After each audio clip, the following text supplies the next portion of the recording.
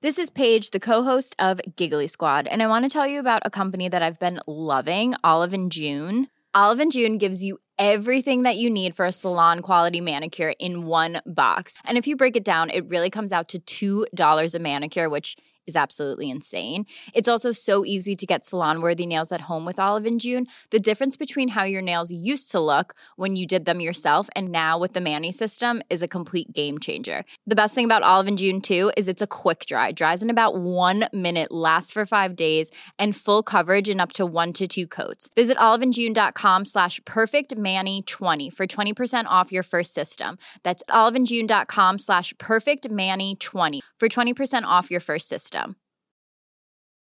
A lot can happen in the next 3 years. Like a chatbot may be your new best friend. But what won't change? Needing health insurance. United Healthcare Tri-Term Medical Plans are available for these changing times. Underwritten by Golden Rule Insurance Company, they offer budget-friendly, flexible coverage for people who are in between jobs or missed open enrollment. The plans last nearly 3 years in some states, with access to a nationwide network of doctors and hospitals. So for whatever tomorrow brings, United Healthcare Tri-Term Medical Plans may be for you. Learn more at uh1.com.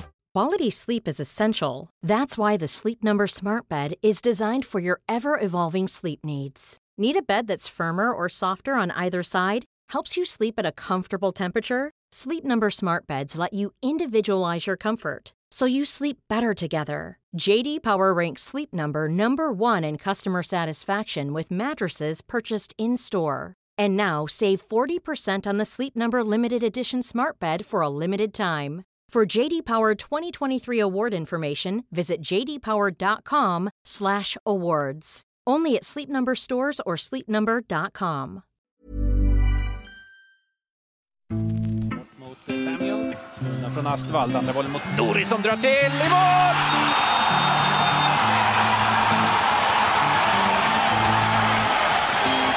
Verba Nouri skickar in 3-2 för Östersund. I den 89:e minuten. Han var talangen som drogs ner i ett liv av droger och kriminalitet. Men Broa Nouri reste sig. Och de senaste åren har han gjort stor succé i svensk fotbolls poplag Östersund. Men hans brokiga bakgrund hemsöker honom fortfarande. Och i den här podden bekräftar Broa Nouri att allt var klart med en flytt till Djurgården och Stockholm. Men att fansens protester fick klubben att dra sig ur. Grejen var att Bosse och Djurgården sa att de ville till Europa. Men jag har väldigt svårt att se att man går till Europa om man lyssnar på det de lyssnade på. Broa Nouri berättar att det inte var direkt det fotbollsmässiga som lockade med Djurgården. Att komma till Stockholm, då visste jag att jag skulle förlora fotbollen. För att, let's be honest, Djurgården spelar inte i närheten av den fotboll som vi gör här i Östersund.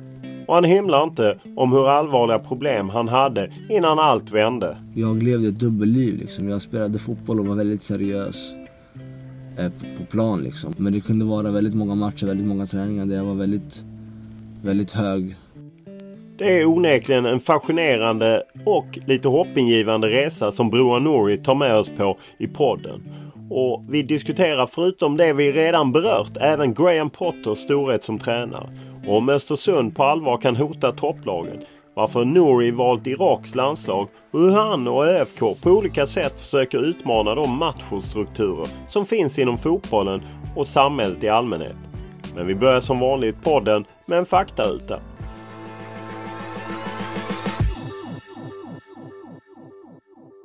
Ålder? 30. Bor? Östersund. Familj? Familj, fästmö och mamma, pappa, 4 syskon. Utbildning? Ingenting. Lön? För lite. Bil? Jag har en leasingbil just nu. Jag har en Passat, Volkswagen. Hobby? Läsa bok. Vem är för dig världens bästa fotbollsspelare genom tiderna? Lionel Messi. Vilken är din största fotbollsupplevelse? Min största fotbollsupplevelse, det måste nog vara antingen när vi vann junior-SM-guld eller borta mot Malmö förra året när vi vann 3-0. Vilken skulle du klassa som din största merit som du har uppnått på fotbollsplan? Att jag fick starta alla matcher med Graham Potter. Jag tror alla vet hur svårt det är. Vilket är ditt favoritlag? För jag utgår från att du har ett favoritlag. De säger att man inte kan byta lag, men jag har bytt från Milan till Barca. Vad har du tränat mest på i din karriär? Förmodligen trixa med en boll. Vilken egenskap kan du bli avundsjuk på om du ser på en motståndare? Det skulle jag vilja kunna. Förmodligen att, vad ska man säga, kunna se saker och ting uppifrån som de största mittfältarna i världen verkar kunna göra. Vilket är det snyggaste målet du gjort? Förmodligen det i junior SM-finalen. Vad var du bäst på i skolan? Jag var bäst på samhällsfrågorna, det vill säga samhällsfrågorna. Vad är din favoritsvordom? Horunge. Vilket jobb är du glad att slippa? Lagerarbete. När grät du senast? Kommer jag inte ihåg. Du får 10 miljoner i handen. Vad gör du? Jag skriker jippi. Vad står det på din gravsten? Den frågan gav Graham mig också. Han fick ett 10 långt A4-sidor tillbaka. Och där det stod? En massa skit. Oj då, titta här på Ghoddos. Ghoddos avslutar. I mål! Saman Ghoddos sänker Malmö FF med 2 mål och en framspelning. Och nykomlingen Östersund vinner mot serieledande Malmö FF som får skjuta upp kalaset i ett par veckor som det ser ut i detta nu. Därför Östersund går härifrån med nytt allsvenskt kontrakt inför nästa säsong. Den imponerande bortasegern mot blivande mästarna MFF var en av flera skalper som Östersund tog under debutsäsongen i Allsvenskan. Och när jag sitter ner med Broa Nouri, playmakern i Östersund, så har man bara ett par dagar tidigare tvålat till MFF återigen i en försäsongsmatch. Och om ni tycker att det hörs en del så beror det på att vi sitter i en hyrbil i Salou där Östersund och flera andra allsvenska lag är på träningsläger. Och det var den tystaste och bästa miljö vi hittade, även om det blev lite varmt på slutet. Och trots att Östersunds FK hyllats för sin fina fotboll så var fjolåret ändå en del berg- och dalbaneturer där man varvade fantastiska matcher med en del svagare insatser, åtminstone resultatmässigt. Inte utan att man är nyfiken på att höra om Östersunds fotboll ska bli lika effektiv och vägvinnande som den är underhållande. Vi träffas ju här i Spanien där ni är med Östersund och efter att ha sett er mot i matchen i fredags mot Malmö där ni slog dem igen, så det går inte att sluta fascineras av den fotboll ni spelar. Kan du själv ibland bli förvånad? Nej, alltså jag är inne i, vad ska man säga, i tänket och nästan sekten, om man säger så. Jag förstår att folk tycker det är fascinerande och så vidare, men jag kan tycka det är lite fascinerande att man blir fascinerad fortfarande. Jag däremot själv blir imponerad av sättet vi spelar, men jag blir mest imponerad av hur vi anpassar oss till Grahams, vad ska man säga, innovativa idéer. Det känns som om han implementerar nya saker jämt och ständigt. Man tror men nu har vi lärt oss sådär, och då går vi vidare och så bygger vi på det. Så finns det inte så mycket mer att lära sig. Men när man kan det så kan man börja med något nytt och så vidare. Så jag är mest, inte fascinerad, men jag är väldigt tacksam över att jag får vara en del av den lärdomen som jag får egentligen varje dag. Vad är det Graham Potter har? Ja, vad är det han inte har? Han är så, för mig är han kunnig på så många olika områden. Han är inte bara fotbollstränare, han är inte bara fotbollsledare, han är inte bara en bra talare, han är inte bara en bra motivationsperson. Han är inte, alltså han är nästan som en psykolog, pappa, broder, fotbollstränare. Killen har en master degree i emotionell intelligens som du vet man inte kastar bort eller skojar bort på något sätt liksom. Det betyder mycket, och han skapar en miljö i Östersund där man vill komma och träna fotboll. Man känner att det här är något jävligt bra. Och det ska mycket till för att flytta till Östersund och känna att man vill vara en del och vara kvar i det där. Så jag tror de är medvetna om vad folk kan känna och så vidare. Och de skapar det ut efter förutsättningarna. Men just att ni har dels en väldigt rätt offensiv och bollkär filosofi och att ni vågade hålla i den idén under hela säsongen i Allsvenskan. Var ändå inte det lite förvånande? Ni gick ju ändå på några smällar med Sundsvall på våren. Ja, du har rätt, men grejen är också Graham har ju sin filosofi, sen har han hämtat spelare som passar in i hans filosofi. Så för spelare som mig, Fouad, Darjan, Johan, alla, alltså egentligen de flesta, klart man behöver balansera upp ett lag med annan typ av spelare, men alla är lagda på det sättet. Så för oss är det lika naturligt som för Rydström att springa runt och täcka ytor liksom. Så visst, man kan tycka att det är så här lite halvt skrämmande att åka till Malmö eller till Göteborg och de här stora lagen. Okej, men nu ska vi hålla i bollen. Men vi hade match mot Malmö till exempel på lördagen, och på onsdagen sa Graham under ett spel på träningen när han samlade in oss i mitten, och så sa han var bara så ni vet, vi åker inte till Malmö för att göra mål. Vi åker dit för att få publiken frustrerade. Vi åker dit för att få publiken att bua. Vi åker dit för att lilla Östersund ska gå och ha bollen mot Malmö. Och när ni gör det så kommer en efter en gå ut från sina ytor, gå ut från sina positioner för att de blir frustrerade för att lilla Östersund kommer hit och ska knacka fotboll. Och därefter kommer ni kunna döda dem. Tror man då på det? Ja. Hur långt kan det gå? Jag menar, nu börjar man ju prata, ni blev väl 8 i Allsvenskan förra året, framförallt en stark höst, och nu börjar man ju prata, kan de kanske blanda sig i toppstriden? Vad säger du? Jag säger definitivt. Det är alltså ett uttalat mål för klubben är ju Europa. Sen när det sker, det ska ske när vi är redo. Om det inte sker i år, då är vi inte redo för det. Men alltså, som sagt, när Daniel Kindberg eller Graham säger vi ska ut till Europa och sådana här saker, det är inte så många spelare som är från Östersund, och det är ganska unga, hungriga spelare som har talang.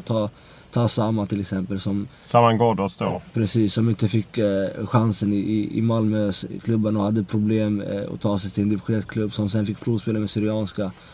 Det finns en hunger, det finns en vilja, det finns en men nu ska jag bevisa saker och ting. Och det är många sådana typer av spelare, och tillsammans blir det en hunger som tillsammans med då vad jag anser vara klass, en ganska bra kombination. Och jag till exempel mig själv, jag skrev inte på 2 nya år om jag inte trodde på konceptet. Och för mig, även fast man inte tar sig till Europa, men så länge man spelar det här spelet som jag tycker är det mest effektiva sättet för att ta sig till framgång, så gör det inte mig så mycket. Det är som du säger, vi hade några plumpar förra året, men det var för att, vad ska man säga, vi inte visste hur man skulle försvara när vi hade boll. Vi kunde vara lite halvnaiva och gå upp med allihopa och känna att vi hade så mycket kontroll på den här matchen. Och så blev det 5-0 tillbaka mot Sundsvall, eller 4-2 mot Örebro, eller 3-0 mot Djurgården och så vidare. Så det där är ändå ganska, vad ska man säga, angenämt problem att kunna försvara eller ställa oss i positioner så att vi kan avbryta en viss kontring. För att det är många matcher man har kontroll, men man förlorar med 2-0. Den enda matchen egentligen förra året jag kände att vi inte kunde komma åt laget, det var AIK. Men resten av alla andra lag, då kände jag fan, nej men det här är lugnt, vi är bättre. Det gäller bara att kunna få ut det. Och det är egentligen Grahams jobb att kunna ge oss de förutsättningarna. Sen behöver vi gå ut på plan och göra det liksom. Om man ser till det här, för jag menar, en del man pratar med i andra lag och sånt säger, men de är oerhört skickliga på att hålla i bollen, men de har lite svårt sista tredjedelen. De har ingen riktig liksom målskytt att omvandla det i mål och därmed också poäng. Hur ser du på det? Nej, men det stämmer säkert, men det finns en liten annan sida av det också. Vi är bra på att hålla boll för att vi har inte så många försvarare att komma igenom första tredjedelen och mitten av, alltså på mittplan. Och sen blir lagen tillbaka pressade, så står de där med en 7-8 man. Och genast blir det då jättesvårare för att det finns mindre yta.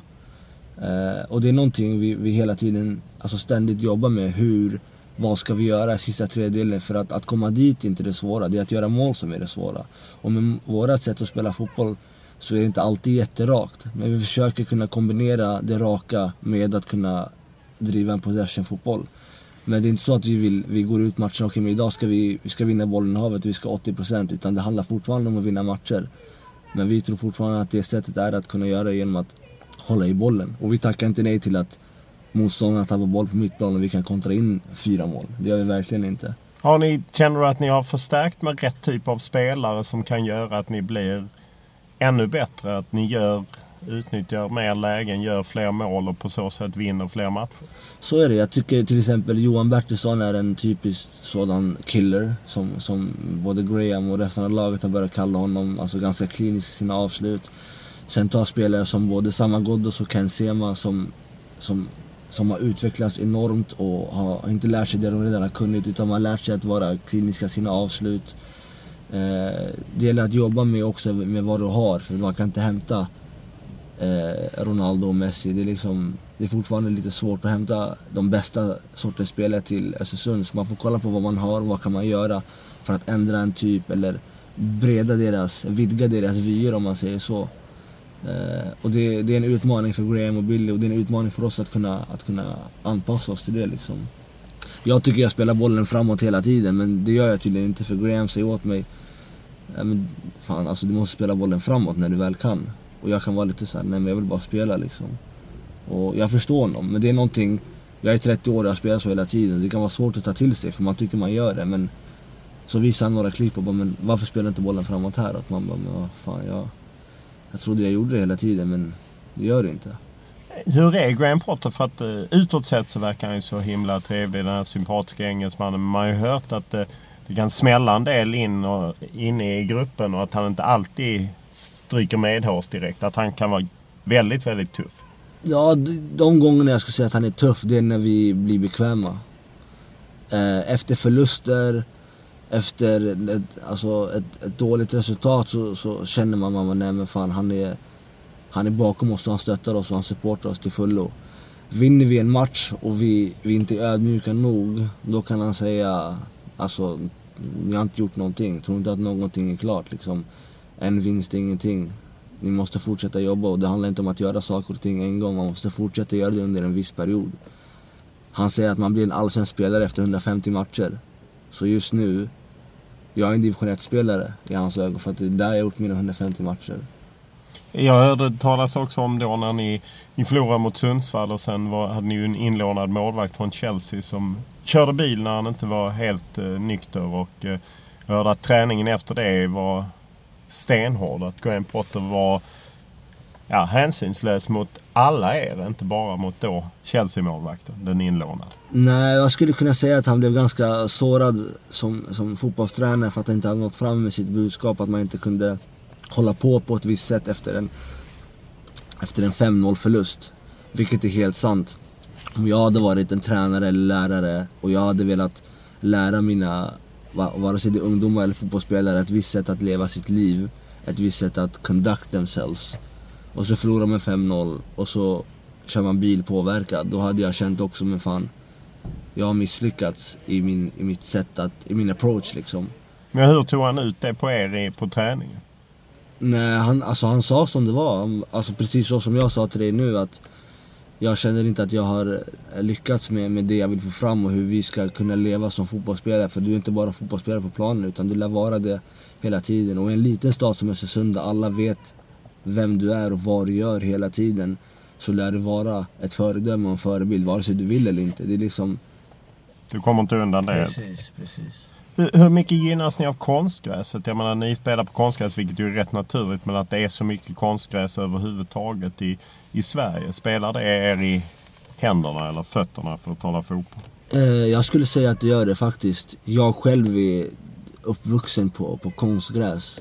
Och vårat konstgräs uppe på Jämtkraft är väldigt högt, och vi vattnar det till pölar nästan. Man kan se Billy ibland på träningen under somrarna när de inte sätter på vatten. Han kan stå med en slang som en trädgårdsmästare bara för att... Billy är alltså andra tränaren? Billy Reed, precis. Andra tränaren står där med vattenslang och ska vattna för att han vill ha det snabbt och så vidare. Och bollen studsar inte, det finns inga oförutsedda touch och så vidare, utan när något individuellt tekniskt misstag händer så är det oftast på grund av något ofokus. På gräs kan det hoppa, studsa och den är lite segare och så vidare, så för oss passar det väldigt som du säger, som handen i fötterna, om man kan säga så. Ja, absolut. Så att, eller handen i skon eller handen i handsken eller vad man nu ska säga. Så att du gillar liksom konstgräsen. För jag menar, det finns ju en diskussion, var ska vi ligga i fotbollsplaner? Ska vi ha konstgräs? Ska vi ha vanligt gräs? Eller ska vi ha hybrid som man ju har här i Spanien på de här planerna som ni har, eller några matcher spelats på?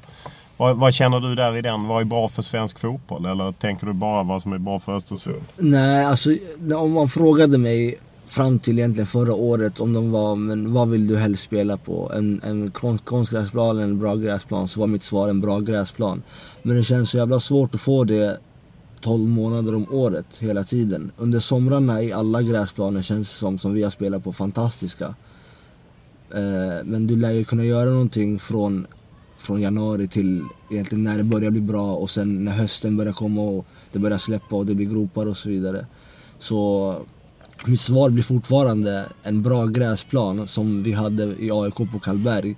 Det var lika snabbt som vilket konstgräs som helst. Men det känns så få förunnat att kunna få den saken. Till exempel om vi hade med ett Halmstad som vi gör i premiären på sommaren, är det stor skillnad kontra vad vi kommer spela mot den 1 april. Det är inte alls lika säkert att det kommer vara en bra plan. Då kanske man måste anpassa sitt spel till det. Och när vårat spel bygger på att spela fotboll på marken snabbt och rappt och så vidare, så kanske det måste anpassas på ett sätt som vi inte kanske hade behövt göra i maj. Och då kanske vi mot all förmodan kanske förlorar någon poäng på det. Det vet inte vi, men det är bara någonting man kan spekulera i.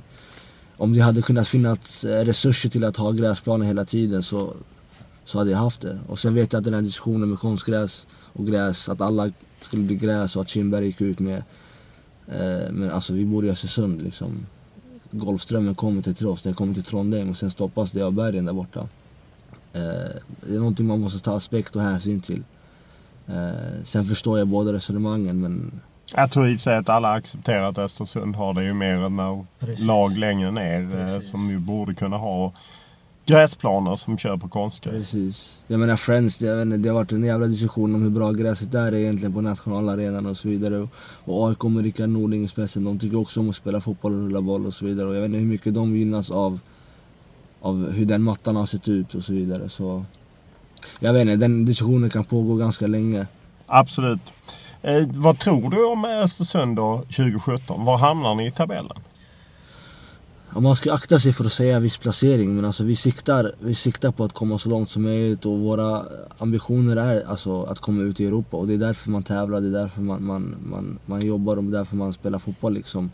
Men jag inser ju också hur svårt det är. Jag tycker vi gjorde flera bra prestationer förra året fast det blev ett oavgjort resultat, eller att vi inte riktigt räckte till i 90 minuter, eller att vi förlorade, och ändå är folket imponerade över att vi kom 8, och att toppa den insatsen, du vet, det är ingen walk in the park om man säger så. Ambitionen är att komma till Europa.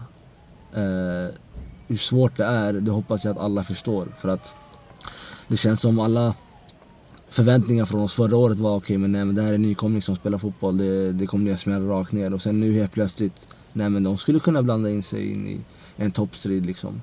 Och med alla unga spelare och den sorters karaktärer som finns, så kan man lätta till sig, fan, ja men vi är bra, folk tror på oss liksom, och då kan man inte göra jobbet, men alltså det finns inte en enda genväg till toppen, och det är alltid vem du än frågar, vare sig det är Bill Gates eller Messi eller Ronaldo, det är hårt arbete. Det finns ingenting som kommer gratis på något sätt, och det kan vara våran största fiende i år, känner jag, att folks förväntningar och all media som inte kommer till Östersund eller har kommit under året i division 1, superettan och egentligen första året i Allsvenskan, att de nu kommer och tror på oss, man får intervjuer och folk blir landslagskallade och så vidare, att det kan stiga en över huvudet på ett visst sätt liksom.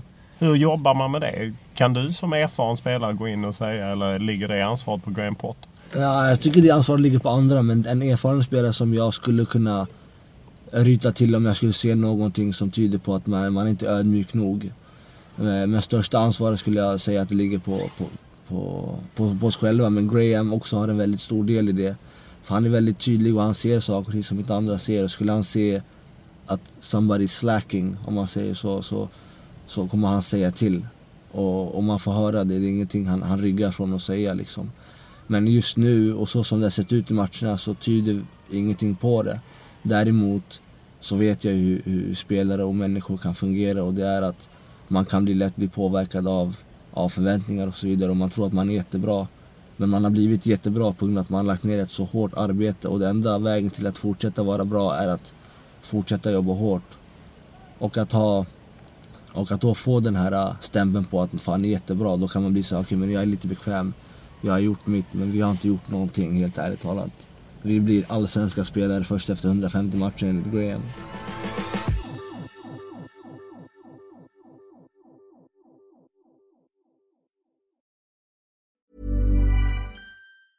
Many of us have those stubborn pounds that seem impossible to lose, no matter how good we eat or how hard we work out. My solution is PlushCare. PlushCare is a leading telehealth provider with doctors who are there for you day and night to partner with you in your weight loss journey. They can prescribe FDA-approved weight loss medications like Wegovy and Zepbound for those who qualify.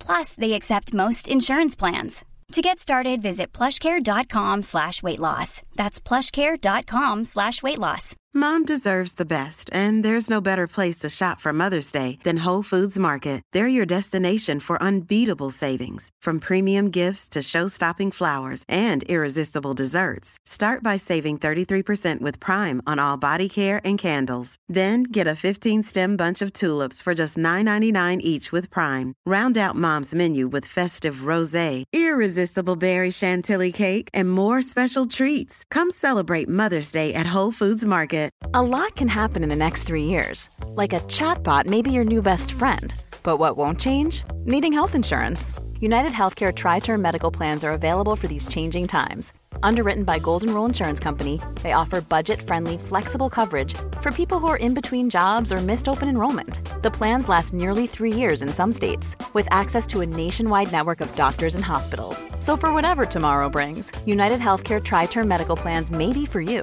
Learn more at uh1.com.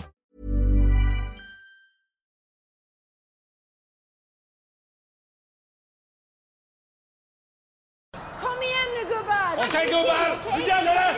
Det här har vi jobbat för hela året. Kom igen nu, vi fattar vad det gäller. It's showtime! Showtime! Yes! Då sa Anders, då är det bara sekunder kvar innan det är dags. Nu är det upp till bevis för Östersund. Ja, det är arbetet utan boll som är viktigt och det är nyckeln. Alla måste jobba för varandra och så gäller det att hålla positionerna. Och gör de det, då kommer det gå som en dans. Då sa sanningens ögonblick är här.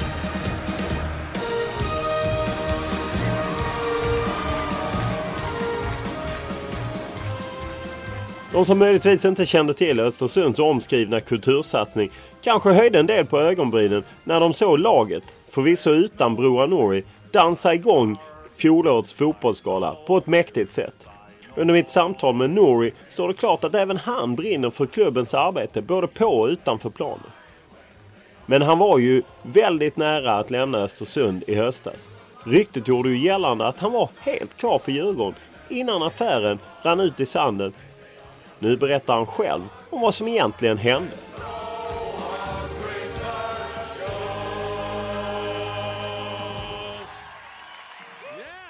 Om man ser till Östersund i stort så har det ju varit väldigt mycket rubriker om den här kultursatsningen, och det är ordförande Daniel Kindberg.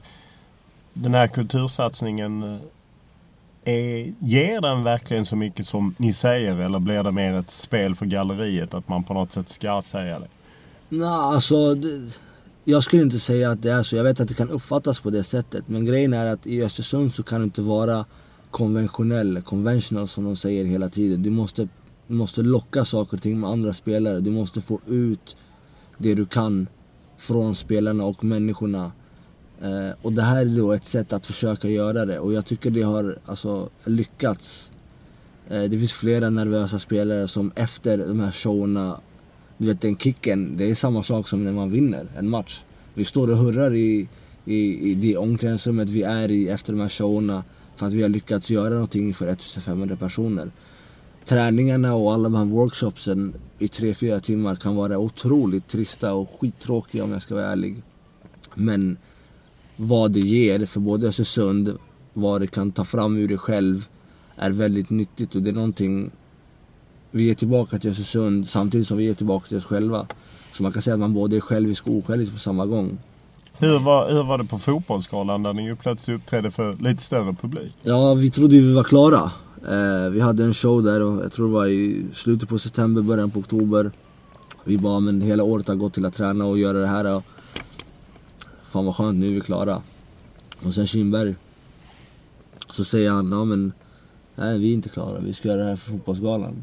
Då var det en del, alltså, ja det är en sak att göra för 1500 personer i Östersund, men att göra det för hela svenska folket, det var alltså en grop i halsen liksom, en klump sådär. Och man bara okej, men sen när det la sig så man bara okej, men det är bara att sätta igång och göra det liksom. Hur var känslan efteråt? Jag var på landslagssamling. Ja just det, du missade det. Jag missade det, men jag hörde att det var jävligt bra och jag hörde att de hade riktigt kul efteråt också. Det här var bara en och en halv minut som jag förstod det rätt. Showen vi hade i Östersund var 1,5 timme. Så det är lite skillnad. Lite skillnad. Om man ser till Daniel Kindberg, hur är det att ha en sån ordförande? Han är ju rätt frispråkig och jag menar Dala Champions League, SM-guld, vi ska vinna varje match. Hur hanterar man det? Ja, det är det man hör, vad ska man säga, i media. För oss och för mig som har pratat en del och mycket med honom är att hans människosyn är väldigt sund. Hans värderingar är väldigt sunda. Hans sätt att vara, hans erfarenheter har gjort honom till en människa jag ser upp till väldigt mycket. Och sen att han sticker ut hakan som man kan tycka här i Sverige, att han vill till Champions League och så vidare. Det är lite halvsynd, men jag förstår för att Sverige är så som det är. Men alltså vad tävlar man för egentligen? Jag tycker, sen också så säger han de här sakerna, men vi är också i ett gäng karaktärer, vad ska man säga. Det är ganska mycket invandrarsvenskar som har växt upp på ett annat sätt än gemene svensk, på så sätt att vi själva är lite halvkaxiga. Och sen gäller det att ha en gräns och balans mellan det där. Du ska kunna vara kaxigt ödmjuk. Men jag trivs i de resonemangen. Jag är också ganska van från Dalkurds ordförande som också är rätt frispråkig och kämpar för mänskliga rättigheter och så vidare. Så det känns som de sakerna går hand i hand, för både Dalkurds ordförande och Kindberg tycker jag är ganska lika. Och jag är glad att när jag gick från Dalkurd att jag kom till en förening som fortfarande tar ansvar och inte bara är en fotbollsklubb. Sen förstår jag också att Dalkurds engagemang i samhället beror på något annat, och att Östersunds engagemang i samhället beror på någonting annat. Om man ser på Kindberg så har han ju varit emellanåt lite i fight med lokalpressen och ja, som det ju ofta blir liksom i en liten ort, och han är en stark man. Han sitter dessutom på fler stolar än bara ordförandeposten i fotbollsklubben. Hur upplever man det som spelare? Man upplever honom som att han, först och främst att det här är hans sanning. Det är vad han tycker är rätt, och han kommer inte rygga tillbaka för någonting. Det var någon gång han tyckte att han hade rätt, men det visade sig att han inte tyckte att han hade rätt, och så var det inget fel för honom, eller inget svårt för honom att säga förlåt. Han hade fel helt enkelt. Precis, och då stod han upp för det. Men så länge han kämpar för att göra det så bra som möjligt för så många inblandade som möjligt. Du kan inte göra alla nöjda hela tiden, men jag känner och jag tror att han vill göra så många som möjligt nöjda på samma gång. Så för mig blir det då väldigt inspirerande. Och jag kan förstå att vi har ju jantelagen och saker och ting i Sverige, och då ska man inte sticka ut och man ska inte vara någonting. Så jag kan förstå att det kan sticka i ögonen på vissa. Men överlag så tror jag att han är väldigt omtyckt för vad han har åstadkommit och för vad han vill och hans ambitioner liksom. För han lever en gång, och då vill han göra så mycket som möjligt i livet liksom. Och varför ska man då inte, om det sticker folk i ögonen för att man vill så mycket av livet, då kan det sticka de här personerna i ögonen.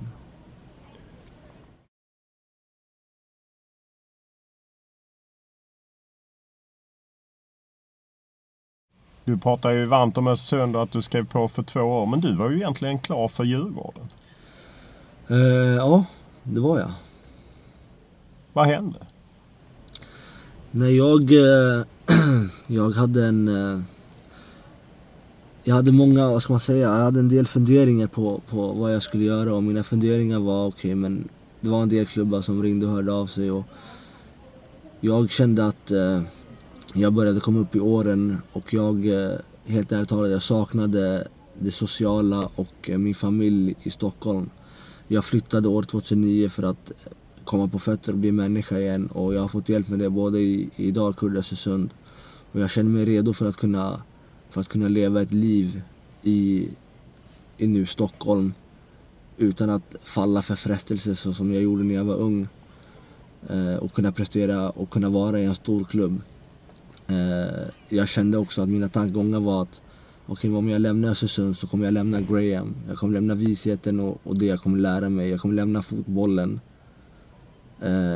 Men det jag kan få är att få spela i en stor klubb. Jag kan få puls. Jag kan få vara nära min familj som jag inte bott hos på 8 år. Och de tankegångarna baserades också på min ålder. Vad jag ville och vad jag inte ville liksom. Och jag tog beslutet att prata med Graham och säga vad jag kände, och att jag började komma upp på åldern och jag skulle vilja testa på någonting annat. Men det samtalet jag hade med Graham, det var tårar som kom, och det var väldigt jobbigt, det var hårt, och jag kände någonstans att fan, vad är det egentligen jag gör? Men det blev som det blev, och jag pratade med Bosse och vi var... Alltså Bosse Andersson, Djurgårdens sportchef. Precis, vi var överens, och jag var mentalt inställd och jag hade sagt upp mig på mitt jobb hos Östersund och så vidare, och så vart det som det vart. Ja, för att fansen i Djurgården protesterade, och hur tog du det? Ja, hur tog man det? Alltså, jag var ju inställd på att spela fotboll i Djurgården 2017 och 3 år framåt. Jag hade sagt upp mig från mitt jobb i Östersund. Och när då Djurgården säger att vi inte kan gå vidare med det här fastän saker och ting var klart, då var man ju lite så här halvpanikslagen. Men vad fan ska man göra nu liksom? Du fick mig att säga upp mig från mitt jobb med Graham, och det var det svåraste samtalet jag någonsin haft egentligen, och de har haft en del svåra samtal genom åren kan jag tala om.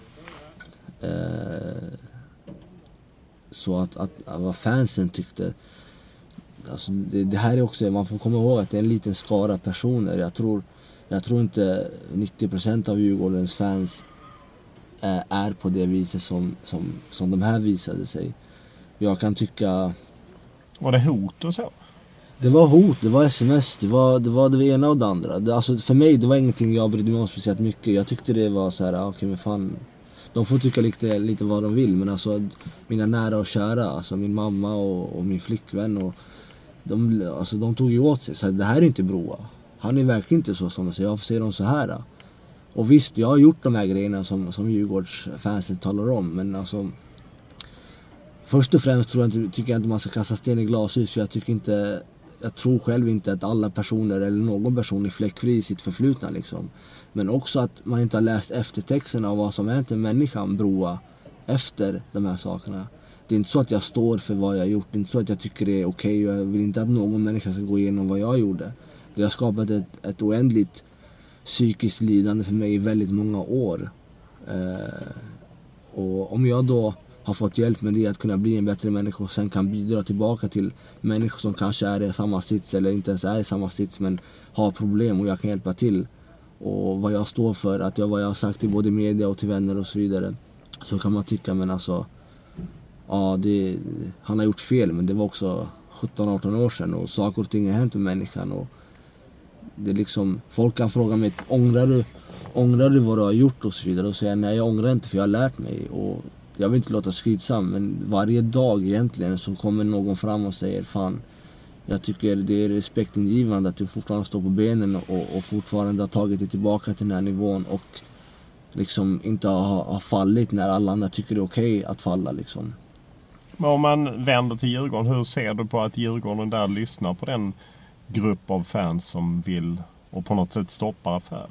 Grejen var att Bosse och Djurgården sa att de ville till Europa, men jag har väldigt svårt att se att man går till Europa om man lyssnar på det de lyssnade på. jag förstår att man tar i beaktande att fans kan tycka och att man bara, okej, men vi kanske ska grunda vårt beslut på vad människor och våra fans och våra medlemmar tycker. Men samtidigt också, vad är deras värdegrund? Är deras värdegrund att, alltså det är inte så att jag är en våldsbrottsling idag.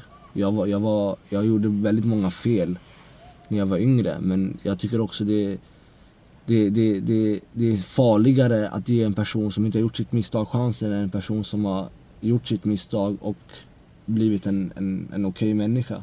Hur skildes du och Djurgården åt eftersom ni hade då varit överens att du skulle gå dit? Ja, de sa att vi inte kan se dig spela fotboll i Djurgården år 2017. Och sen var det inget mer med det egentligen. Var det så att du fick någon ekonomisk kompensation? Alltså grejen är att det där är ändå avtalsmässigt. Och avtalet kan man inte prata om egentligen i media och så vidare. Men...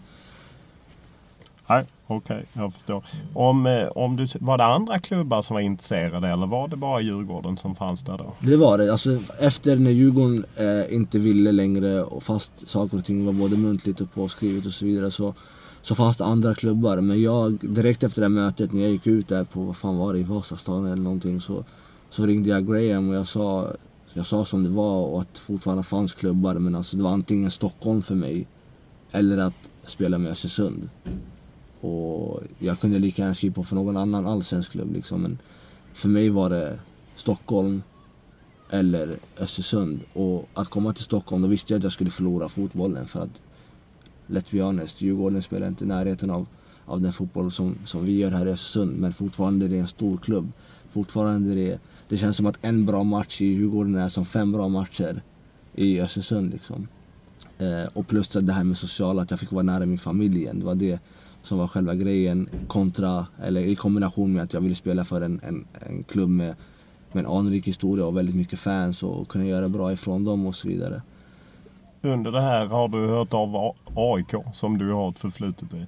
Har de varit intresserade av att plocka hem dig så att säga? Ja, alltså... Nej. Vi har funnits... Min agent hade pratat med dem och så vidare och de tyckte jag var intressant, men det är jävligt lång väg från intressant till att säga okej, men vi kör. Under AIKs träningsläger i somras ska 4 spelare tvingat in 3 yngre klubbkamrater i duschen och där våldfört sig sexuellt med hjälp av ett par galgar. Den grova kränkningen är en ritual som ska ha förekommit under flera år då 2 lag står inför en sammanslagning. Klubben har tagit in professionell hjälp för att hjälpa de drabbade. Dessutom har händelsen polisanmälts. En av de 4 äldre spelarna som gjort sig skyldig till den grova kränkningen är en av Sveriges mest lovande fotbollsspelare och landslagsman.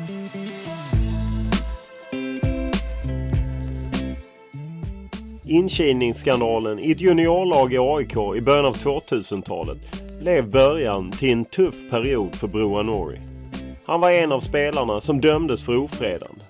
Och även om han fick stanna i AIK och så småningom nådde A-truppen, så hade han parallellt inlett ett dubbelliv som inte avslöjades förrän han greps vid en knarkrazzia i Solna 2006. Efter att ha sparkats ut från ytterligare ett antal klubbar hamnade han till slut i Dalkurd i Borlänge. En flytt som förmodligen räddade hans karriär och kanske rent av hans liv. Om vi går till det du själv pratar om, det du liksom har gjort. Jag menar, du har ju varit väldigt öppen med det som har skett i din tidigare karriär. Dels var det ju en inkilning 2007 där ni var, ja, som det ju är emellanåt med inkilningar, var taskar mot en annan kille. Och, 2001. Var det 2001? 2001 eller 2003. Ja, okej. Jag tror det var 2001 för årtalet var det år 2002. Det kan ha varit, det var 2001, jag tror jag var 15 eller 16 år, 15 år. Ja. Det var i Katrineholm, ja, precis. Och vad känner man kring det så här långt efteråt? Ja. Alltså, först och främst är det hemskt. Hemskt är... Alltså själva handlingen är hemsk, det finns ingenting att säga om det. Men det som var ännu mer hemskt, det var att man inte såg att det var hemskt, att det var så normalt för alltså kulturen i AIK på den tiden. I inkylningen var så. I Dalkurd, vi rakade av varandra håret.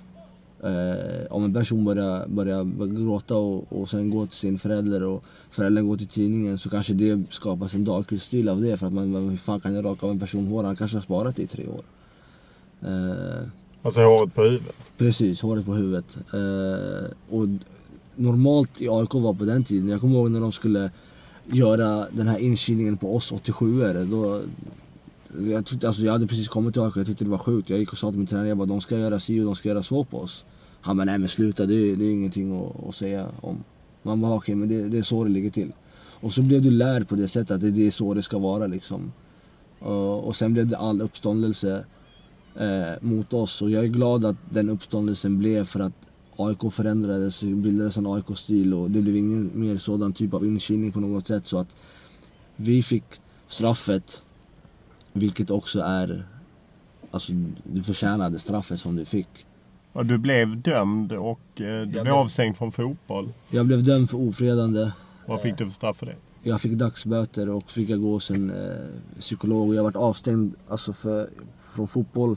Fick inte spela match eller träning under själva, vad ska man säga, utredningen i 8 månader. Och i den åldern, under 8 månader, när du inte har fotboll att förhålla dig till, att du inte kan gå till träning efter skolan, då kan du känna dig utstött och du kan känna dig inte stöttad, och folk förstår inte situationen och man blir hela tiden utstött, och det var han och det var han och det var han. Och okej, men då är man inte tillräckligt stark för att du är bara 15 år, och då kanske du går och gör grejer som inte är speciellt givande för processen, för din läkningsprocess kan man säga. Vilken kontakt har du haft med den ni utsatte det här för? Nej, alltså vi var både vänner innan, under och efter det här. Sen skilde sig det några år, och alltså man visste vilka man var och så vidare, men det var inga agg från varken dem, och alltså när det hände och så vidare, när tränarna kom in i det rummet och sa vad som hade hänt och att det inte var okej, liksom, då sa man ju förlåt självklart att om ni tog illa upp, men det såg inte ut som de tog illa upp på det sättet.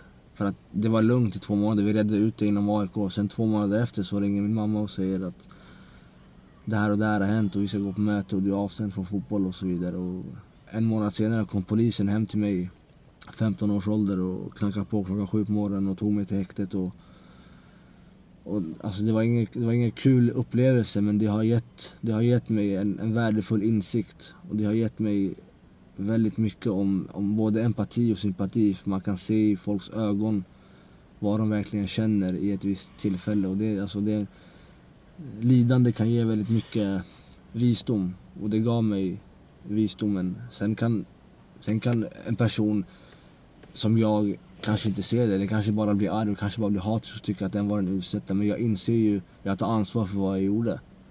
Vilken inkilning har ni i Östersund idag? Man får sjunga på lunchen. Det låter mer lagom. Det låter ganska lagom. Hur upplever du den machokultur som ju ändå finns inom fotboll, men även inom andra manliga gemenskaper? Ja, alltså jag upplever den väldigt stark. Den finns ju inte bara i fotbollsomklädningsrum, den finns i hela samhället. Det känns som det är ett samhälle som är byggt för män, och det är ännu värre i omklädningsrum, för att där är det är tufft, och jargongen där är ganska skrämmande. Den är skrämmande på grund av att jag är i och för sig medveten om, för att min tjej, hon är ultrafeminist. Så hon har gjort mig ganska medveten på privilegium och på samhällsstrukturer och saker och ting. Och man försöker ta en diskussion med spelarna i laget och så vidare, men det är väldigt svårt att bryta den normen liksom. Och hon kan då säga till min familj, men du måste. Och jag bara, men jag har gjort, kom du kan komma och sätta dig med de här grabbarna, så kan du få lyssna och så kan du få försöka. Och då gjorde hon det, och sen kollade hon på mig och bara, okej, men jag förstår vad du menar liksom. Det är väldigt svårt. Och egentligen så gäller det att om det inte går att prata, så försöker du vara det bästa du kan vara, och det mest jämställda du kan vara, och att försöka bryta dessa normer som då finns i samhället, som är inbyggt i jag vet inte hur många generationer och hur många år. För att om det inte går med snack, och inte går med motivering om varför och så vidare, så lär det i alla fall vara det du säger att du är liksom, och vad du står för. Och det är vad jag tror du kan göra liksom. Jag tänker på att din vanligaste svordom är horunge. Det andas ju på något sätt. Jo, men det andas ju någonting att ändå någon är unge till en hora. Precis. Bara där har du ju laddat liksom något. Jag håller med dig. Jag är fortfarande själv, vad ska man säga, förankrad i ett sätt som är i orten. Och egentligen, vi kan säga, alltså horunge, det betyder inte rakt av vad det egentligen betyder. Det kan vara, det är ett sätt att uttrycka sig. Nej, jag förstår. Men jag förstår vad du menar. Ja. Det grundar sig i att ens mamma är en prostituerad liksom. Ja. Och det är samma sak där. Men jag säger inte att jag själv är, vad ska man säga, varken perfekt. Nej, eller på något sätt. Ja, det är inte jag heller. Det är nog precis som du är inne på, att det är ju ingen som är det. Och om man ser liksom det som ändå finns, jag menar, i Sverige idag, men du pratar om att jag kommer från orten, att liksom ett Sverige som kanske är än mer segregerat och än mer liksom de här slitningarna. Hur upplever du det? Jag tycker det är synd. Det känns som både Sverige och världen blöder just nu. Och återigen, vad man kan göra, det är att alltså, man kan inte bemöta varken våld med våld eller hat med hat eller eld med eld. Jag tycker inte det är den rätta vägen. Den rätta vägen, det är att försöka vara så bra du kan och ha så sunda värderingar du kan. Och dessa sunda värderingar grundar sig i att försöka söka en kunskap som inte finns alltså bland bilbrändare, bland rasism. Utan du får försöka tänka igenom vad är rasism och varför är dessa personer rasister? Varför är folk i orten frustrerade? Varför röstar kanske en del poliser på SD? Varför finns dessa tongångar? Varför finns dessa åsikter? Gå i grunden med varför det här finns. Det är lika psykisk ohälsa som att vara drogberoende. Liksom, det är ett val, men det är inte ett val ändå att bli psykiskt sjuk. Det är inte ett val att bli drogberoende, utan det begrundar sig i någonting. Du har liksom på något sätt anlag för det här. Och sen en triggerpunkt kan vara så att okej, men fan, det här triggade igång mig och jag gjorde det här. Och sen fastnade man för det för att man var allergisk mot det. Man kunde inte hantera det på samma sätt. Och det är samma sak med både rasism och hat som finns i samhället. Det är samma sak med våld mot kvinnor. Vad begrundar sig det här i? Det är inte så att våldtäktsmän är bara idioter. Varför gör de det de gör? Vad ligger i deras natur att de gör det de gör? Och hur kan man bekämpa det liksom? Det är klart man kan tycka att en våldtäktsman är ett stort jävla riksmongo.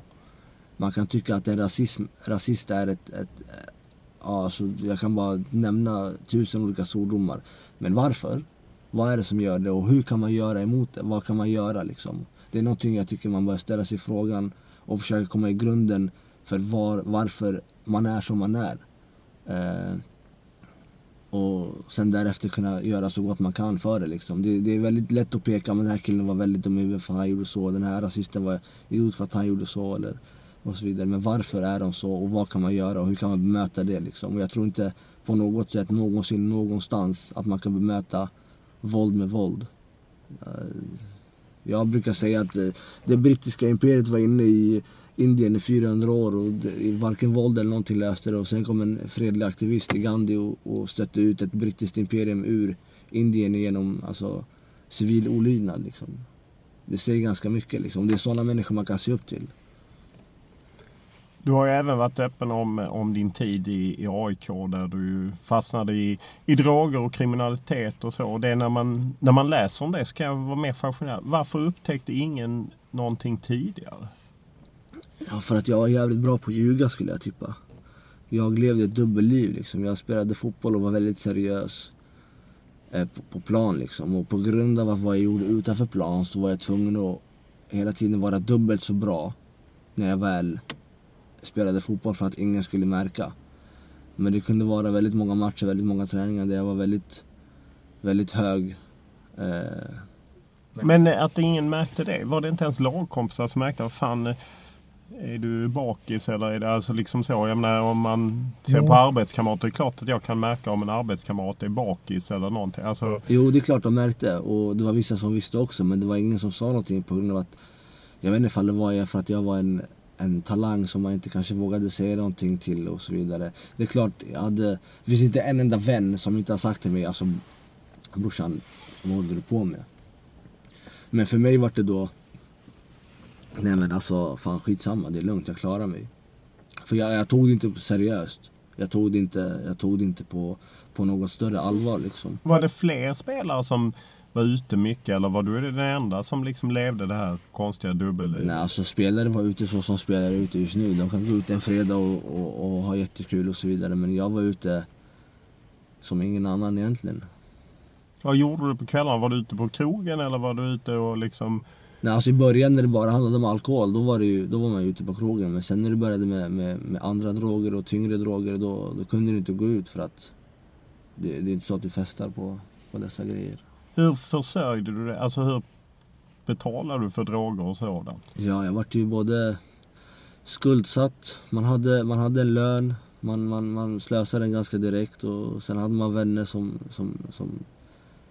man ska säga, som man inte snyltade ifrån, men jag gav dem, de gav mig och så var det sådär och man kände de som distribuerade det man ville ha. Och sålde du själv narkotika? För ibland gör man ju det för att försörja sig. Ja, nej, jag sålde inte narkotika. Det har hänt, men det var ingen, vad ska man säga, det var inte så jag levde. Det var inte så jag fick mina pengar. Vad var det för typ av droger? Var det alla typer eller? Jag skulle kalla mig själv en blandmissbrukare, men alltså basen i mig var cannabis. Hur kunde du bryta det här? För att jag insåg att man säger så här, nej men jag kan inte leva på det här sättet mer. Direkt så blir det två personer där den här personen som säger jag kan inte leva så här är den förnuftiga och verkligen inte orkar mer. Den har verkligen hamnat rakt ner i djävulens håla, om man säger så, i gapet på ett elände. Och då är det den enda vägen uppåt och då tror du att du kan bryta dig fri, men det krävs hjälp, för att om du har hållit på med någonting i 10 år så har du skapat dig själv en annan identitet som är svår att bryta sig ur. Så hur länge man än var, eller man blev drogfri i 4 månader, 6 månader, 8 månader, 1 år, men du trodde bara om du slutade så skulle du bli dig själv så som du var innan. Men det är inte så enkelt, för att saker och ting händer med hjärnan och du blir en annan människa och du är så van vid att fly vilken situation som helst. Men okej, men jag kan gå och röka liksom. Det är lugnt, då blir allting lugnt igen. Men nu hade ju inte det där. Vilken liten motgång som helst, om det var en dålig träning, en dålig match, en argumentation eller någonting, man kunde inte gå och fly igen. Och då var du tvungen att få hjälp med att hitta tillbaka till dig själv och förstå vad det är, vad som har hänt med din kropp och vad som har hänt med din hjärna. Och det fick man ju professionell hjälp med. Jag fick professionell hjälp, det var väl det som hjälpte mig mest. Sen hade man ju uppbackning från både vänner och familj och så vidare som var där för dig i alla skeden. Och bara den supporten av att man trodde man själv var värdelös och man hade gjort bort sig totalt, och att fortfarande känna kärlek från människor och sen få hjälp som är begrundat på forskning för vad man ska göra för dessa människor, så hjälpte det ganska mycket. Du fick ju ut sparken av AIK, men du skrev ju i en intervju med Fotboll Direkt förra året, Mårten Bergman gjorde en lång intervju med dig, där du att liksom klubben ändå ställde upp för dig. Hur visade det sig? Först och främst åkte jag fast i en stor knarkrazzia i Solna. Då fick jag en till chans, men chansen då var begrundat på att jag skulle göra prisprov när de ville och så vidare. Och en gång ville jag inte göra och då fick jag sparken. Och då var det 1, 2, 3 dagar kvar av transferfönstret. Jag hade ingenstans att gå. Och det första de sa att men vi kan tyvärr inte hjälpa dig för du vill själv inte bli hjälpt. Du erkänner inte ditt eget problem, vilket är väldigt tydligt just nu. Och jag fortsatte blåneka att ingenting var fel. Men kontraktet är rivet, hur kan vi hjälpa dig? Okej, men fixa en klubb med, för min agent han lämnade mig också. Och, men vad vill du till för klubb liksom? Och då hjälpte de mig på den vägen liksom. Och det var samma sak med Micke Stare redan. Efter att AIK hjälpte mig med en klubb så var han fortfarande i en kontakt med mig och frågade hur det var och vad han kunde göra och så vidare. Så det betydde mycket, och då var jag bara arg på dem. Jag tyckte det var de som hade gjort fel. Men man har blivit vuxen och instår att man själv har stått till svars för sina handlingar, och de bara försökte göra så gott de kunde för mig, samtidigt som inte AIK som klubbmärke ska ha så mycket skada liksom. Det är fullt förståeligt. Det var ingenting jag förstod då, men jag är glad att jag förstår det idag. Du hamnar i Dalkurd och det är på något sätt där du också får hjälp att både komma igång med fotboll men även utanpå att få ordning på livet. Precis. Det var där jag fick den professionella hjälpen jag fick. För jag fick sparken från AIK Väsby och sen även Gröndal. Och då var jag klubblös och jag var i Uppsala. Och jag bara, okej, men vad fan, vad händer nu liksom? Nu har jag fått sparken från, förlåt och all respekt för den klubben som inte ens finns längre, men alltså det var inte min nivå. Vad var Gröndal för någonting? Jag var en, ursäkta, det skryt samma, men en aktad talang, och sen fick jag sparken från Gröndal, Aspudden, där man tränade på en kulle kändes det som. Och sen kom Dalkurd in i bilden och jag bara, men alltså jag är från Stockholm, storstad, alla grabbar och så vidare. Så ska man flytta till kossor och mjölka folk och så här. Men det var det ju inte. Det var en familjär kärlek som träffade mig rakt i hjärtat. Det hjälpte mig, det räddade mitt liv förmodligen. Folk kan säga, men fan, du är själv ansvarig för att du själv har tillfrisknat. Ja, det är jag. Det är klart, jag har druckit vattnet, men det var de som visade mig vattnet. Där fick jag professionell hjälp, jag fick komma tillbaka på fotboll. Jag bara, men fan, fotboll, det är skitroligt igen. Jag fick börja om i division 2. Jag fick den här professionella hjälpen. Jag fick en massa vänner som jag fortfarande har kvar, vänner för livet. Jag har en stor respekt och beundran för de personerna som hjälpte mig. De vet själv vilka de är och så vidare. Och sen har de gett mig chansen att sen från division 2 ta mig till division 1, komma till Superettan och sen få spela Allsvenskan. Och har ju fått en egen stämpel på att han spelar i Östersund och han kan spela fotboll. Och han tog sig tillbaka och egentligen mot alla odds. Men de här oddsen var inte så att det var världen som var emot mig. Det var jag som var emot mig själv. Det var jag som sabbade saker och ting för mig själv. Men jag är glad eller väldigt tacksam och stolt till mig att få vara där jag skulle vara när jag var 19 egentligen. Hur viktigt är det för dig att berätta? För det verkar ju, eftersom du hymlar ju inte alls om det utan du är väldigt tydlig med det. Hur viktigt är det för dig att berätta för att på något sätt kanske lära andra? Ja, alltså om du lär andra så är jag också väldigt glad. Det kommer fortfarande folk fram till mig och säger, okej, men jag har det här problemet, skulle du kunna hjälpa mig? Och det tyder på att det finns en syn på mig om att han var med om någonting, han tog sig vidare och nu kan han vara inspirerande och motiverande för andra. Det är en bieffekt av det, men att berätta, för mig, de kan säga att du är jätteöppen och du är jätteärlig och det är jättesvårt att vara öppen, men för mig är det lika naturligt så som det finns väder och vind liksom. Jag vill inte hymla, jag vill inte ljuga för någon om någonting liksom. Om du ställer en fråga, men vad hände? Ja, men det var så det hände liksom. Det är ingenting jag skäms över, utan jag gjorde misstag och jag gjorde fel och jag är mänsklig och jag har förlåtit mig själv och folk har förlåtit mig och jag har gått vidare liksom. Jag kan vara lite så här halvt autistisk när det kommer till att men du är jätteöppen och säkert inom mig själv omedvetet så kan det vara jättebra för mig att berätta.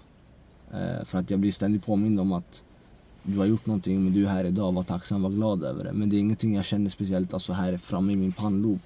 Utan det ligger i mitt undermedvetna säkert att ju mer du berättar, ju mer öppen du är, desto mer sanningen, the truth shall set you free, eller vad säger de liksom. Om man ser till, jag menar, du var ju J-landslagsman och supertalang och så. Hur mycket kan du gräma dig över att fan, jag sumpade ju en möjlighet att liksom kanske komma ut i Europa och skaffa en förmögenhet? Ja, alltså de tankarna kommer lite så här då och då och så vidare. Men sen samtidigt så blir det inte så mycket ältande på grund av att jag får så mycket klappa på axeln. Jag får så mycket att folk ser upp till en och så vidare. Nu ser inte Djurgårdsfansen upp till mig, men det finns andra som ser upp till mig och tycker det är så här, fan, du är en sann inspiration liksom. Och det är jag glad över. Och de insikterna, den upplysningen och den synen man har på livet, den visdomen och den empatin och allting som har kommit från alla dessa fel är förmodligen någonting jag inte hade fått om jag inte hade gjort alla dessa fel. Jag hade förmodligen varit den som hade sagt emot den visa versionen utomlands i den klubben som hade sagt, men fan alltså, kvinnor och män är jämställda. du säger inte hora till folk liksom. Du får inte hålla på. Jag hade förmodligen kanske inte varit speciellt insiktsfull. Jag hade inte varit speciellt medveten om strukturer i samhället. Jag hade inte varit speciellt medveten om hur det är och att man bara hade levt som en zombie liksom. Jag är ganska en tänkande person och dessa tankar har kommit av att du var själv tvungen att tänka för att kunna ta dig ur en psykisk ohälsa liksom. Psykisk ohälsa, det är ingenting att... Alltså det är ett jävla problem liksom. Om man ser till framtiden, jag vet att du har pratat om att du var sugen på att spela i det svenska landslaget. Nu blev det ju istället kanske lite överraskande med tanke på att du har kurdiskt ursprung, att du faktiskt spelar för Iraks landslag. Ja, jag ville spela i svenska landslaget och jag hade en kompis som pushade mig. Han bara, du kommer spela i svenska landslaget. Men jag bara, men brorsan fan, alltså jag fyller 28, 29, 30 snart och du vet själv hur det svenska landslaget fungerar. De har sina sätt och så vidare och det ska jävligt mycket till för att man kommer till ett landslag vid den åldern för att kunna få starta och spela och EM och VM och sådana saker. Jag bara, det bästa jag kan komma till är januari-turnén och även januari-turnén känns väldigt, väldigt, väldigt långt till att komma till det riktiga, inom citationstecken, riktiga A-landslaget. Så jag satsade på januari-turnén redan förra året. Sen dök Irak upp och då var det så här, okej, men du får spela VM-kvalmatcher. Det var inte den mest skräckinjagande gruppen om man tänkte att man får spela ett VM. Men fortfarande var det här, okej, men du har ett kurdiskt ursprung. Hur förhåller man sig det till Irak? Och för mig, ja, jag är kurd, jag är jättestolt över vår historia. Jag backar varenda kurd som finns i världen. Men jag ser mig mer som en världsmedborgare. För att det här med gränser och saker och ting, jag fattar mig inte på det. Att visst, du får känna samhörighet med ditt folk och du får älska ditt folk, men att se annorlunda på några andra, det är väldigt skevt. Du råkade födas in i vad det nu är, Afghanistan, i Norge, i Tyskland. Ändå vill du spela för ett landslag? Ja, precis. Och då gick jag till Dalkurds ordförande och jag bara, vad tycker man om det här? Hur förhåller man sig till det här? Liksom? Min mamma och vi flydde på grund av Irak och Saddam Hussein. Liksom. Han bara, Dalkurds ordförande sa till mig, han bara, så det är inte så att de förnekar vår existens. De förnekar inte våra rättigheter, de förnekar inte våra mänskliga rättigheter. Vi är ett folk och vi är en autonom stat där borta. Det är inte så att det är som Turkiet där vi inte får prata vårt eget språk. Vi får inte vara kurder. Vi har inte rätt att döpa våra barn till våra egna kurdiska namn och så vidare. Så på så sätt, varsågod, det är fritt fram. De förnekar inte kurder. Utan det är mer en stolthet att en kurd då kan representera sig själv, sin kurdhet, i ett irakiskt landslag. Hade det varit Turkiet och jag hade varit född i den kurdiska delen av Turkiet, det hade varit en väldigt stor skillnad. Det hade inte gått på det sättet. Nu förnekas inte vi på något sätt, utan vi är ett folk och det är det vi vill bli. Vi vill ha rättigheter och vi vill inte känna oss förtryckta och det gör vi inte i den kurdiska delen av Irak. Liksom. Därför var det okej. Hade jag som sagt fötts in i Diyarbakir, den kurdiska delen av Turkiet, så hade det varit ganska omöjligt. Liksom. Hur är det att spela för Iraks landslag som ändå är utifrån sett ett land lite i sönderfall trots allt och att man ändå kan samlas kring fotboll? Det är det. Varje gång jag går dit så först och främst är det väldigt speciellt för att för dem är jag världens största svensk och i Sverige är jag världens största invandrare. Så man blir någonstans där i ingenmansland. Men som du säger, Irak känns i spillror. Det är bombningar, det är självmordsdåd och det är krig. Men det som förenar, det är fotbollen och den hysterin och den kärleken som finns till fotbollen och den glädje fotbollen ger till folket. Den är stört osannolik, helt ärligt talat. Var spelar ni hemmamatcher? De har spelat i både Malaysia, i Qatar, Dubai. Men de spelar inte i Bagdad helt enkelt? Nej, det går inte? Det går inte. Det är det enda landslaget i världen som inte får spela hemmamatcher i sin eget hemland. Senast jag har spelat en hemmamatch och det var i Iran. Så just nu är det Iran. Jag tror de söker dispens för att få spela sina hemmamatcher i landet. Jag vet inte hur det går, men jag vet inte hur troligt det är just nu. Men finns det någon möjlighet att Irak når ett VM? Ja, inte just det här gången tror jag. Det känns ganska svårt. Jag tror vi är ganska långt efter i gruppen. 1-2 går vidare, 3 tar sig till kval. Och jag hade på känn att vi skulle kunna ta kvarplatsen, den 3:e platsen redan innan det började. Men sen fick vi lite dåliga resultat mot Saudiarabien. Släppte in ett mål mot Japan i 94 minuten. Och, hur är kvaliteten? Det är fint, alltså de är bra. Individuellt sett de är jävligt bra. Det är bara det att de inte är skolade. Det finns någon spelare i Udinese, det finns någon spelare i Turkiet, men det finns någon spelare i de här Dubai, Qatar och så vidare. Och jag känner, vad fan kommer inte till Europa? Men cash is king liksom. Det finns väldigt mycket pengar där borta, och varför skulle de gå någon, alltså till okända? För de är väldigt mycket förankrade i sitt sätt, och det arabiska. Skulle de komma till Sverige, de skulle bara, vad fan är det här? Det är som jag tänker, vad fan är det här när jag kommer dit liksom. Men det finns till exempel spelare i Arabemiraten, i Dubai. Han spelar i det landslaget. Alltså det är fortfarande den bästa spelaren jag någonsin spelat mot. Och vad heter han? Han heter Omar Abdulrahman. Han är känd. Jag tror City och Dortmund och sådana lag har varit intresserade av honom. Det är i alla fall ryktena. Och han, alltså för mig, han skulle kunna vara en tillgång till vilket europeiskt lag som helst. Men killen tror han har mer lön än vad både Messi och Ronaldo har tillsammans. Han tjänar bra helt enkelt. Ja, han tjänar jävligt bra.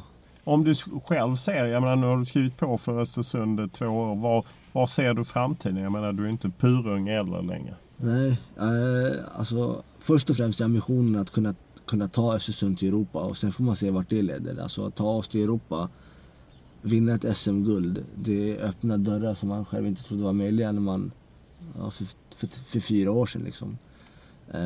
Sen det är klart att antingen så utbildar jag mig, eller så finns det ju en längtan, inte en längtan, men en dröm att kunna ta sig till alltså utomlands. Sen om det är i Europa, vilket inte speciellt så här jätterealistiskt känns det som, för med tanke på åldern och så vidare och hur det brukar vara. Det skulle kunna vara så, men alltså de här länderna som Iraks landslag kan öppna liksom. De här dörrarna som om man gör några bra matcher, man gör sitt namn där borta, då finns det ju läge att kunna till exempel dra till Qatar, Dubai, Kina och så vidare. Så det är liksom, de möjligheterna finns om man gör det bra i Irak. Men min prio är i alla fall på Östersund, tas till Europa, och sen får man se vart det leder. Sen när kontraktet tar slut om 2 år och det kommer ett bra kontrakt någon annanstans, varför inte pröva på ett äventyr? Det finns ingenting som säger varför skulle du inte kunna göra det. Du ändå, i så fall den tiden, 32 år, har inte så många år kvar. Varför inte inkassera i både en erfarenhet, ett nytt land och lite pengar på bankkontot liksom. Nej, det är inte fel. Nej, det är det inte. Stort tack för att du ställde upp. Tack.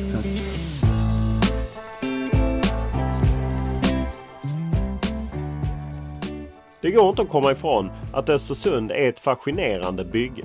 Det har säkert sina brister både här och där, men det är inte bara fotbollen som imponerar, utan även sättet som man tar hand om en del kantstötta individer, ger dem chanser och dessutom möjligheter att växa som människa.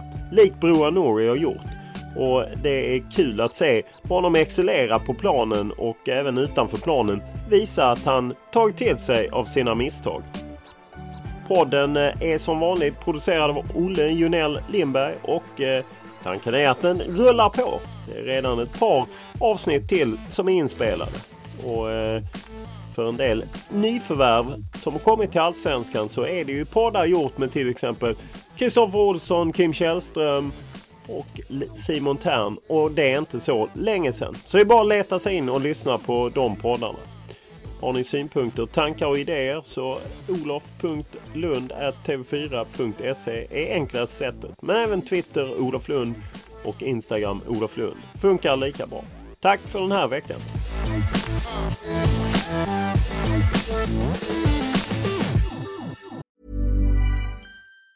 Even on a budget, quality is non-negotiable. That's why Quince is the place to score high-end essentials at 50 to 80% less than similar brands. Get your hands on buttery soft cashmere sweaters from just $60, Italian leather jackets, and so much more. And the best part about Quince, they exclusively partner with factories committed to safe, ethical, and responsible manufacturing. Elevate your style without the elevated price tag with Quince. Go to quince.com/upgrade for free shipping and 365-day returns. A lot can happen in the next 3 years. Like a chatbot may be your new best friend. But what won't change? Needing health insurance. United Healthcare Tri-Term Medical Plans are available for these changing times. Underwritten by Golden Rule Insurance Company, they offer budget-friendly, flexible coverage for people who are in between jobs or missed open enrollment. The plans last nearly 3 years in some states, with access to a nationwide network of doctors and hospitals. So for whatever tomorrow brings, United Healthcare Tri-Term Medical Plans may be for you. Learn more at uh1.com. Mom deserves the best, and there's no better place to shop for Mother's Day than Whole Foods Market. They're your destination for unbeatable savings, from premium gifts to show-stopping flowers and irresistible desserts. Start by saving 33% with Prime on all body care and candles. Then get a 15-stem bunch of tulips for just $9.99 each with Prime. Round out Mom's menu with festive rosé, irresistible berry chantilly cake, and more special treats. Come celebrate Mother's Day at Whole Foods Market.